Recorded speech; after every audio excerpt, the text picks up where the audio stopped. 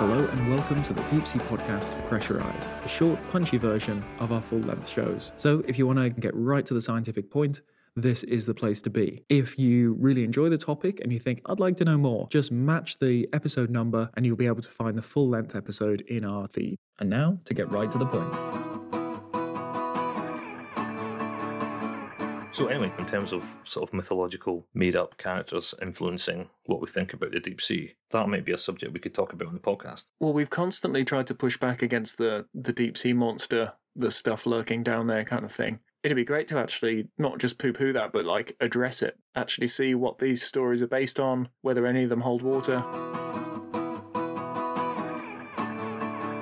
I'm here with Tyler Greenfield, a student of paleontology and someone with a passionate interest in cryptozoology. How are you doing, Tyler? Doing pretty good. How about you? I'm not bad. Thanks so much for coming on. And I got to admit, I was totally sucked into the blog once I discovered it as well. And I actually realised we'd crossed paths organically on Twitter before we were sort of introduced with this idea. So I'm guilty of perpetuating a myth. I used to say that we only know about Megalodon from teeth because of the cartilaginous skeleton. And I'm not sure if it was a tweet directly from you or a tweet from someone else just saying, stop saying this, and then a link to your blog post about it. And so I totally held my hands up and like, yes, new information. This is brilliant. One of the angles I try and push, and I think the philosophy you should have as a scientist is there's nothing better than being wrong, because that means that there's a whole new thing to learn. Your preconceptions are off and you've got a new area to sort of discover. Can you talk us through that? Megalodon, of course, is enjoying a bit of fame right now because of all those highly accurate films. Yeah, so there is a very common misconception that not only Megalodon, but extinct sharks in general, that we only know about them from their teeth. You'll see this kind of claim brought up all the time, whether it's in books, movies, even documentaries. They repeat this talking point all the time that we don't know much about extinct sharks because we only have their teeth. And as someone who really likes sharks and studies them a lot, this is just an absurd claim. We have many, many species of extinct sharks that we have body fossils of. We have their skeletons, we have their soft tissues, their skin, their scales, their fins. Some are 100% complete, and Megalodon is no exception. We don't have any soft tissues from Megalodon, but we do have skeletal remains. We have vertebrae. We also do have some isolated scales. And then we have from close relatives, not Megalodon itself, but from close relatives, we do have the remains of the jaws, actually, not just the teeth. So we do actually know a great deal about what Megalodon would have looked like from these skeletal remains. We think it would have been pretty similar to what a great white looked like, although way bigger and probably bulkier. So it's very wrong to say that we don't know what it looked like, because we do have a lot of good evidence, including that skeletal evidence. Oh, and another part we do have that's possibly from Megalodon, but may also be from a relative, is actually the cartilage from the end of the nose. And it shows us that it probably had a very robust, blunt snout. They actually went misidentified for a long time. It was thought they belonged to porbeagle sharks, which are still alive today. So if you can imagine a porbeagle or a salmon shark, same genus, that's pretty much what a Megalodon's face would have looked like, although much, much larger. And so our sort of estimates of the size, that's fairly confident now. Yes. So back in the days before the skeletal material was really studied, talking like 100 years ago, there were some insane estimates for Megalodon size. We're talking between 80 and 120 feet long, which is massive. That's bigger than a blue whale at its biggest. And that's not the case. We don't think that anymore. Based on refined methods of estimating size from the teeth and from the vertebrae, we think between 50 and 60 feet is more likely. Although there may be bigger individuals that would be in like the 65-foot range. We're not 100% certain because there still are some flaws with the methodology. We don't have a complete skeleton. We just have partial remains. So there still is a little bit of uncertainty, but we can be fairly confident that it wasn't 100 or more feet long. Do you find that the old estimates, because they're more exciting, tend to be the ones that end up maybe in more popular culture or end up getting cited for a little extra excitement? Because whenever we see like a colossal and giant squid talked about in the media, they show them next to like a London bus and things like that. And it's this old estimate where the animal was much, much bigger. They favor that one because it looks more exciting. Like we've got a pretty good idea. We've got a lot of specimens now of both of those. And we've got a better idea of the size of it. It's still plenty big. Yeah, you are spot on. The bigger estimates are all over in popular culture. Even though they've been known to be false for 50 or more years, you'll still see, whether it be the fake documentaries that Discovery Channel put out, or the Meg, the recent movie, or any sort of books, a lot of cryptozoology stuff too, will say that Megalodon was between 80 and 120 feet long because that attracts people. It's a very romantic idea of what this shark would have been like. It was, of course, nowhere near that big, but it sells, Yeah, and you can still cite a publication which adds validity to it. You can still cite a scientist who was like, oh, I've only got this piece and sort of guessing it might be around here. But then you can still say it's peer-reviewed literature, but you've selectively chosen the out-of-date piece of information. One of the older estimates in sort of that 80 to 100-foot range comes from a reconstruction of the jaws that was completed in 1908 or 1909 at the American Museum of Natural History. And they calculated that absurd length from this reconstructed jaw. But the problem is they reconstructed the teeth completely wrong. They used just the very front anterior teeth and they put it throughout the entire jaw. So throughout the entire jaw, all the teeth are huge and are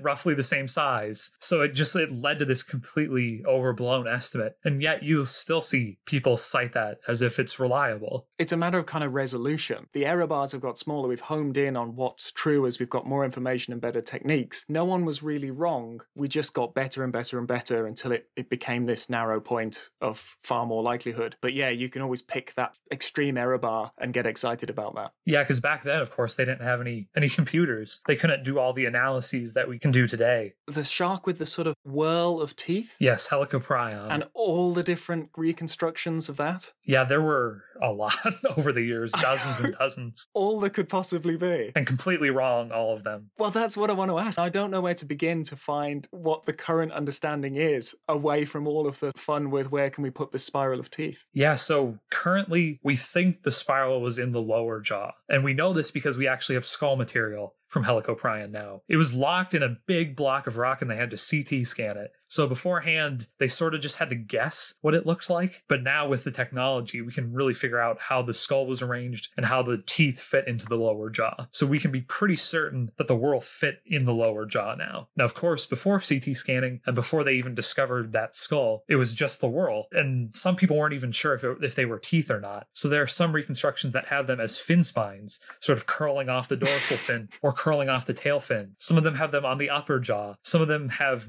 one or more whorls, even though we know they only now had one. It's pretty much any variation you can imagine. It probably functioned as sort of a saw, and they would rub up against the upper teeth in the upper jaw and sort of cut prey in half. We think it probably ate cephalopods and small fishes, so it would get them in the mouth, get them in between the whorl and the teeth in the upper jaw, and then slice them in between. You touched on the Discovery Channel mockumentaries. Oh, and boy. This wasn't initially in my notes, but then you said like a trigger word and my knuckles went pale. The one that crosses our path a lot is the mermaids one. I think you're probably on the same level as me. I found that the most damaging and irresponsible act by a supposedly educational channel that I could imagine, because it was deliberately misleading. It wasn't a what if fun. It wasn't, War of the Worlds, stop panicking, folks. It's all just a play. It was very deliberately misleading. The disclaimer was very, very small. People were acting as real scientists and real authority. They had their fun, they got their ratings, but it's us who still now, years later, are getting the emails and the conspiracy theories and you're lying about what's down there, you're hiding it from us. No matter how much I try and tell people about the deep sea and what's going on and what we know and what we don't know and try and push back against that was just, I'm staggered by it. It was so irresponsible. I feel exactly the same way. Damaging and irresponsible are the two perfect words that I would also use to describe them. I mean, the Megalodon one single-handedly revived the idea that Megalodon is still out there. Beforehand, the interest had kind of died off, but as soon as those documentaries, not really documentaries, fake documentaries, came out, it skyrocketed. And now people get asked about it all the time. Scientists continually get questions about, is Megalodon still out there? The answer is, of course, no, but a lot of people don't like to hear that answer. Yeah, because it was entertainment, because it was fun. It's even worse that they doubled down. They put out the first one in 2013, and then they made a follow-up in 2014 and tried to reiterate that this was all real. And we're still dealing with the fallout, and we're still having noise in the signal basically created by this thing. You know, I'm trying to get this podcast out there and I'm doing YouTube and all sorts of other stuff. And it's a quagmire now of this deliberate misinformation for fun. And you can do that. You can do a what if. You can do a like, oh, maybe it is, and have a bit of a ghost hunters and play around with it. But don't put on the mask of science. Don't get actors to pretend to be scientists from respected institutions that then lie to people. I can't dress up as a police officer and pull people over. I can't put on military uniform and try and get discounts. People are outraged at that. And rightly so. So don't pretend to be someone who's an expert and then just flood the system with noise. Yeah, I couldn't agree more. Discovery Channel continues to put out fake documentaries. I mean, most of the ones they've put out at Shark Week the past few years, even though they're not related to Megalodon, they've been completely faked about giant hammerheads or giant great whites, and they're not real. They're just completely made up stories that are being promoted as a real product. And that's probably even more damaging because that seems a bit more believable and more real, but it's not. It's completely fake. I think I wanted to ask you about is you are really even-handed how you look into your sort of cryptid work. You're not totally a debunker. You get the primary sources and you look at the sort of likelihood of things. And when we first had a chat, you said something really interesting that sounded really familiar. It was like what we had with the deepest fish. There were all these reports of snailfish in the Hadal trenches at sort of 8,000 meters, going right back to the 1950s. But there was a few reports of much, much deeper fish, but singular reports. They drowned out what was building in the evidence, what was building as like, no, this is consistent, this probably is a real thing. Are you seeing sort of more charismatic, more extreme cryptids drowning out what might actually be real species that have gone unnoticed? Yes, see it all the time. Like things like the Loch Ness Monster or Bigfoot or the Yeti have already become so ingrained in pop culture that there's really no way to fight against them and get the more obscure but more believable possible unknown species out there, because you're just fighting an endless tide of more, I guess, more interesting to the public, romantic, more sexy even cryptids and monsters. They definitely do overtake the more reliable accounts, the more believable accounts. Those get pushed to the wayside, while the more extraordinary and more unbelievable stories are the ones that you hear about all the time. Of all the extinct sharks, why is it the biggest one we know Exactly my point. It's because the most exciting one. And I guarantee, like the colossal squid, if they found a bigger one, then it's maybe that survived. Yes. Yeah, you don't hear about any obscure shark species supposedly coming back from the dead. There's no helicoprion sightings. There's no helicoprion Discovery Channel fake documentary. And it's so distinctive. And it's very distinctive. If somebody were to say an account about it, there'd be a lot of people that would believe it because it's a more obscure and very, very distinctive looking animal. Do you have like a top three? Do you have like a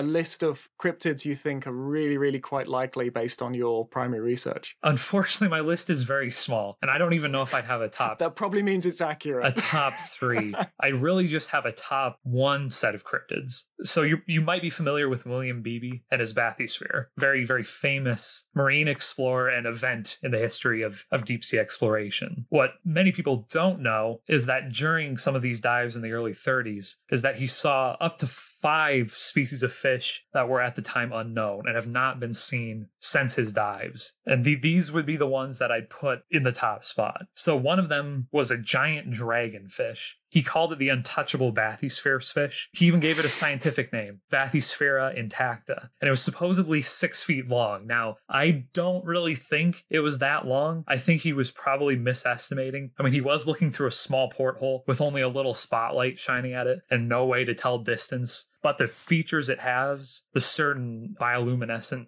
spots that it has on the body and certain colors are different from any other dragonfish. And it seems believable enough to me that it could have been a real unknown species. But unfortunately, it hasn't been seen since or caught since. Now, there were other fish that he cited too. They're not quite as interesting, and I'm a bit unsure of their validity. One is one he called the 5-lined constellation fish. And according to him, it looked sort of like a butterfly fish or an angelfish, sort of a shallow water reef fish, except it had 5 rows of bioluminescent spots on it. This one I'm really unsure about because it sounds to me like a shallow water fish in a place that it doesn't belong. And then there's even the idea that it may have been a misidentified comb jelly, which seems more likely to me. Another one he cited was an anglerfish, except that it had 3 lures on its head instead of one. They sort of branched off. This one also seems semi-believable to me. But again, it would have been pretty small, very dark colored. I am also skeptical of that one. There were two others he cited, a possible new species of whalefish. One of the oddest ones is one that he called the abyssal rainbow gar. It doesn't really look like a gar. It looks more like a snipe eel, but I guess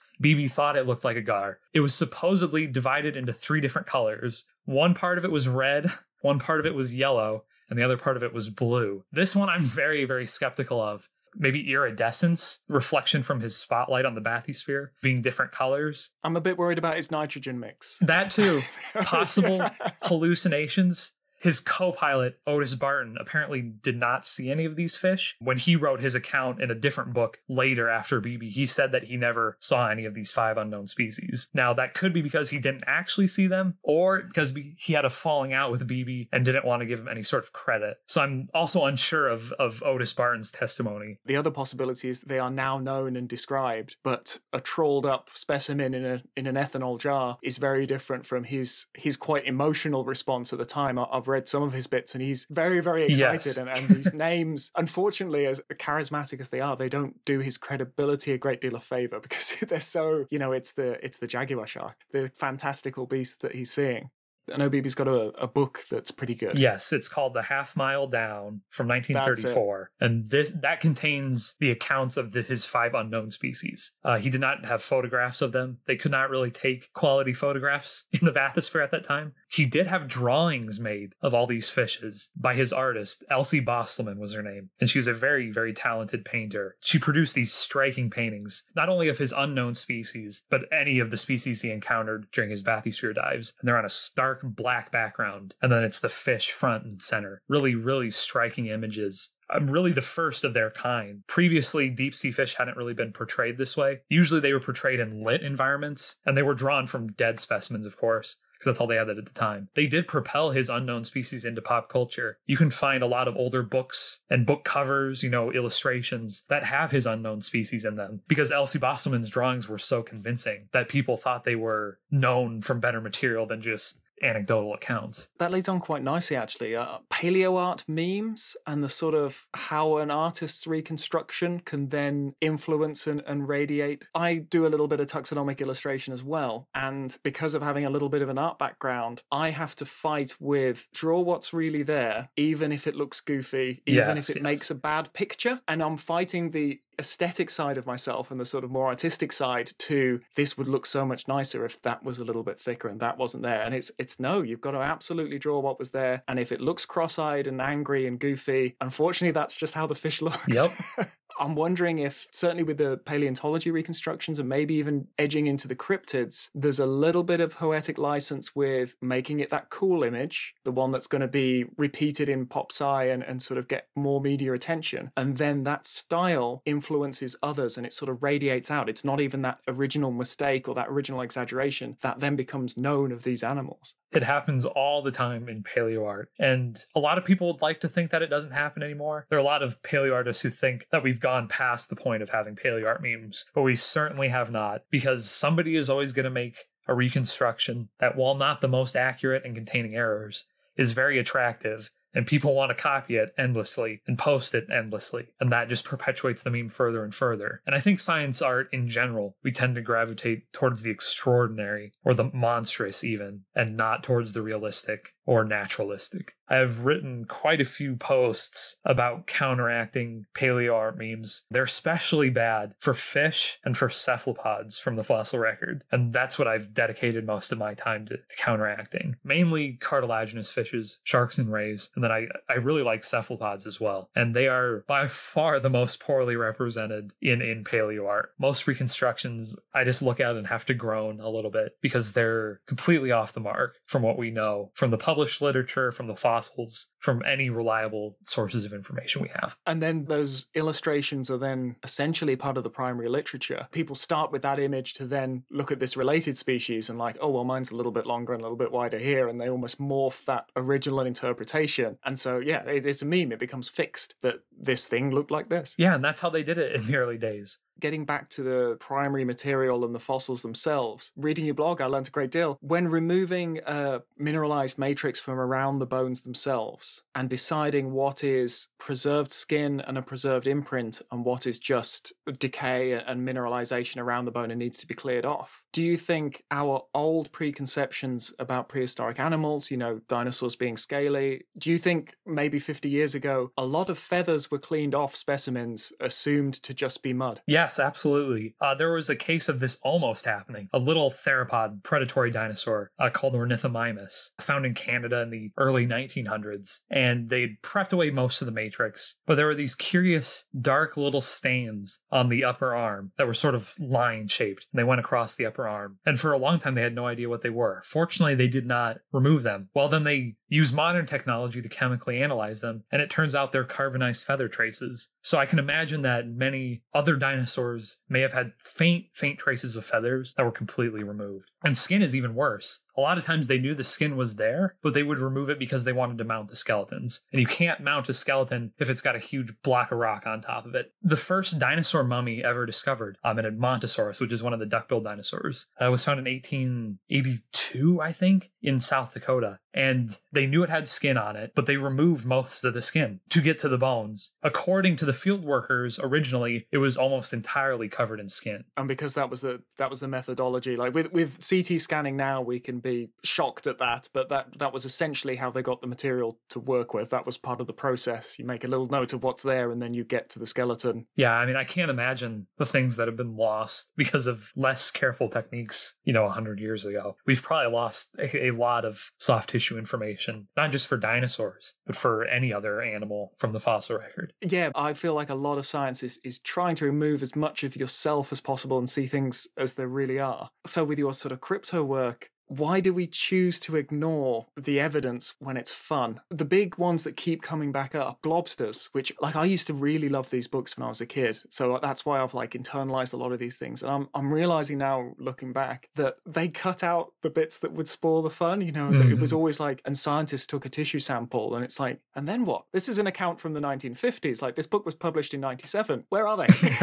It led to the theories of the giant octopus, basically. It was a big gelatinous mass, heavily decomposed. A couple were trawled up, a couple washed up, and they really were enormous. And there's a couple of nice papers I'll link to in the description of this episode of that very genetic analysis that revealed that they tended to be sperm whales, didn't they? They tended to be the sort of melon and head structure from a sperm whale. Yeah, the giant octopus that supposedly washed up in Florida in the 1890s was the one that turned out to be whale blubber. A lot of other globsters have turned out to be whales, and then a lot of other ones have turned out to be basking sharks. Basking sharks are have become an infamous culprit for globsters, and then pretty much any globster you see, you can bet that it's either a whale or a basking shark. And, scientists baffled, or, if it's a really good piece, boffins baffled. I always love that. When you're called a boffin, you know which side they're on. And then in the actual text is how quickly a marine biologist turned up and told them what it was. The headline and the image of what carries through is basically decomposition. Certain animals decomposing really mess with our brains. So have you seen how basking sharks really, really become a plesiosaur very quickly? It's amazing how deceptively they can look like a plesiosaur or some sort of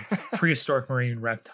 Just a little bit of decomposition. The jaws fall off, some of the fins fall off. You've got a plesiosaur. But yeah, basically, if you can visualize it, a basking shark, that huge open filter feeding mouth, that's not very structurally strong. So that's one of the first places to decompose. And they've got a tiny little skull at the end of a pretty long vertebral column. And that turns into a neck and a head. Erase out that massive filter feeding jaw. It's Nessie. It's a plesiosaur. Yeah, there's a very famous case of this happening with a basking shark. In 1977, I think, a Japanese trawler pulled one up from off the coast of New Zealand, the Zuyo Maru. I'm terrible at pronunciation, but that was the name of the ship. And of course, all the news articles and cryptozoology books and even creationist literature, even to this day, still claim that it was a plesiosaur. But if you know basking shark anatomy and you've actually read the papers that were published about the anatomy and about even the chemistry of this specimen that clearly show that it was a basking shark. It comes up against entertainment. And that it's fascinating. I hadn't thought about young Earth and creationist viewpoint.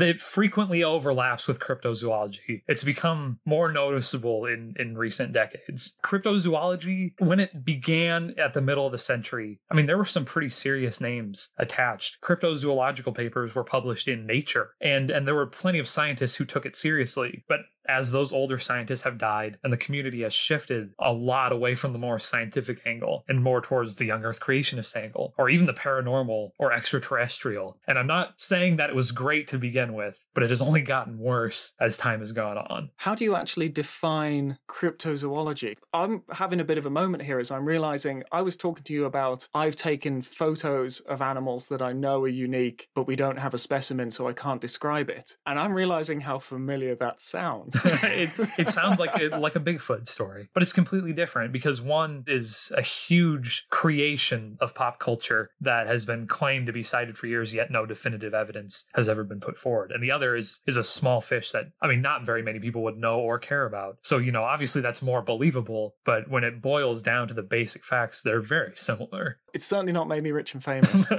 No, not as rich and famous as running the Bigfoot or Loch Ness Monster circuits will make you. Cryptozoology as a whole, oftentimes it is perceived as a pseudoscience. And oftentimes in practice, it is a pseudoscience. But I don't think it is inherently a pseudoscience. I'm in very small company in that opinion, but I can come at it from a paleontological and biological angle. There are some things of value to be studied here. And also, too, from a historical and sociological angle, it's worth writing down the history of this field, even if it isn't exactly accurate or true. On that point, it is very hard to define exactly what cryptozoology is. The textbook definition is just the study of unknown animals. That's not... Which is what I do. That's very basic. And it doesn't distinguish between like what you do. What you're doing is very scientific. What they're doing is not at all. And yet they would be lumped under cryptozoology if we're using a very broad definition. I would like to have cryptozoology be known as a more serious study, whether that's actual unknown species or just the history of what people used to think in this field and looking through the literature and compiling bibliographies. I don't think that what a lot of cryptozoology has become today should really be considered cryptozoology. Some people have proposed sort of an informal term for that. They call it para-cryptozoology. I think that's a bit of a mouthful, so I think we do need to narrow our definitions a little bit. I think maybe at its core, being ready to be wrong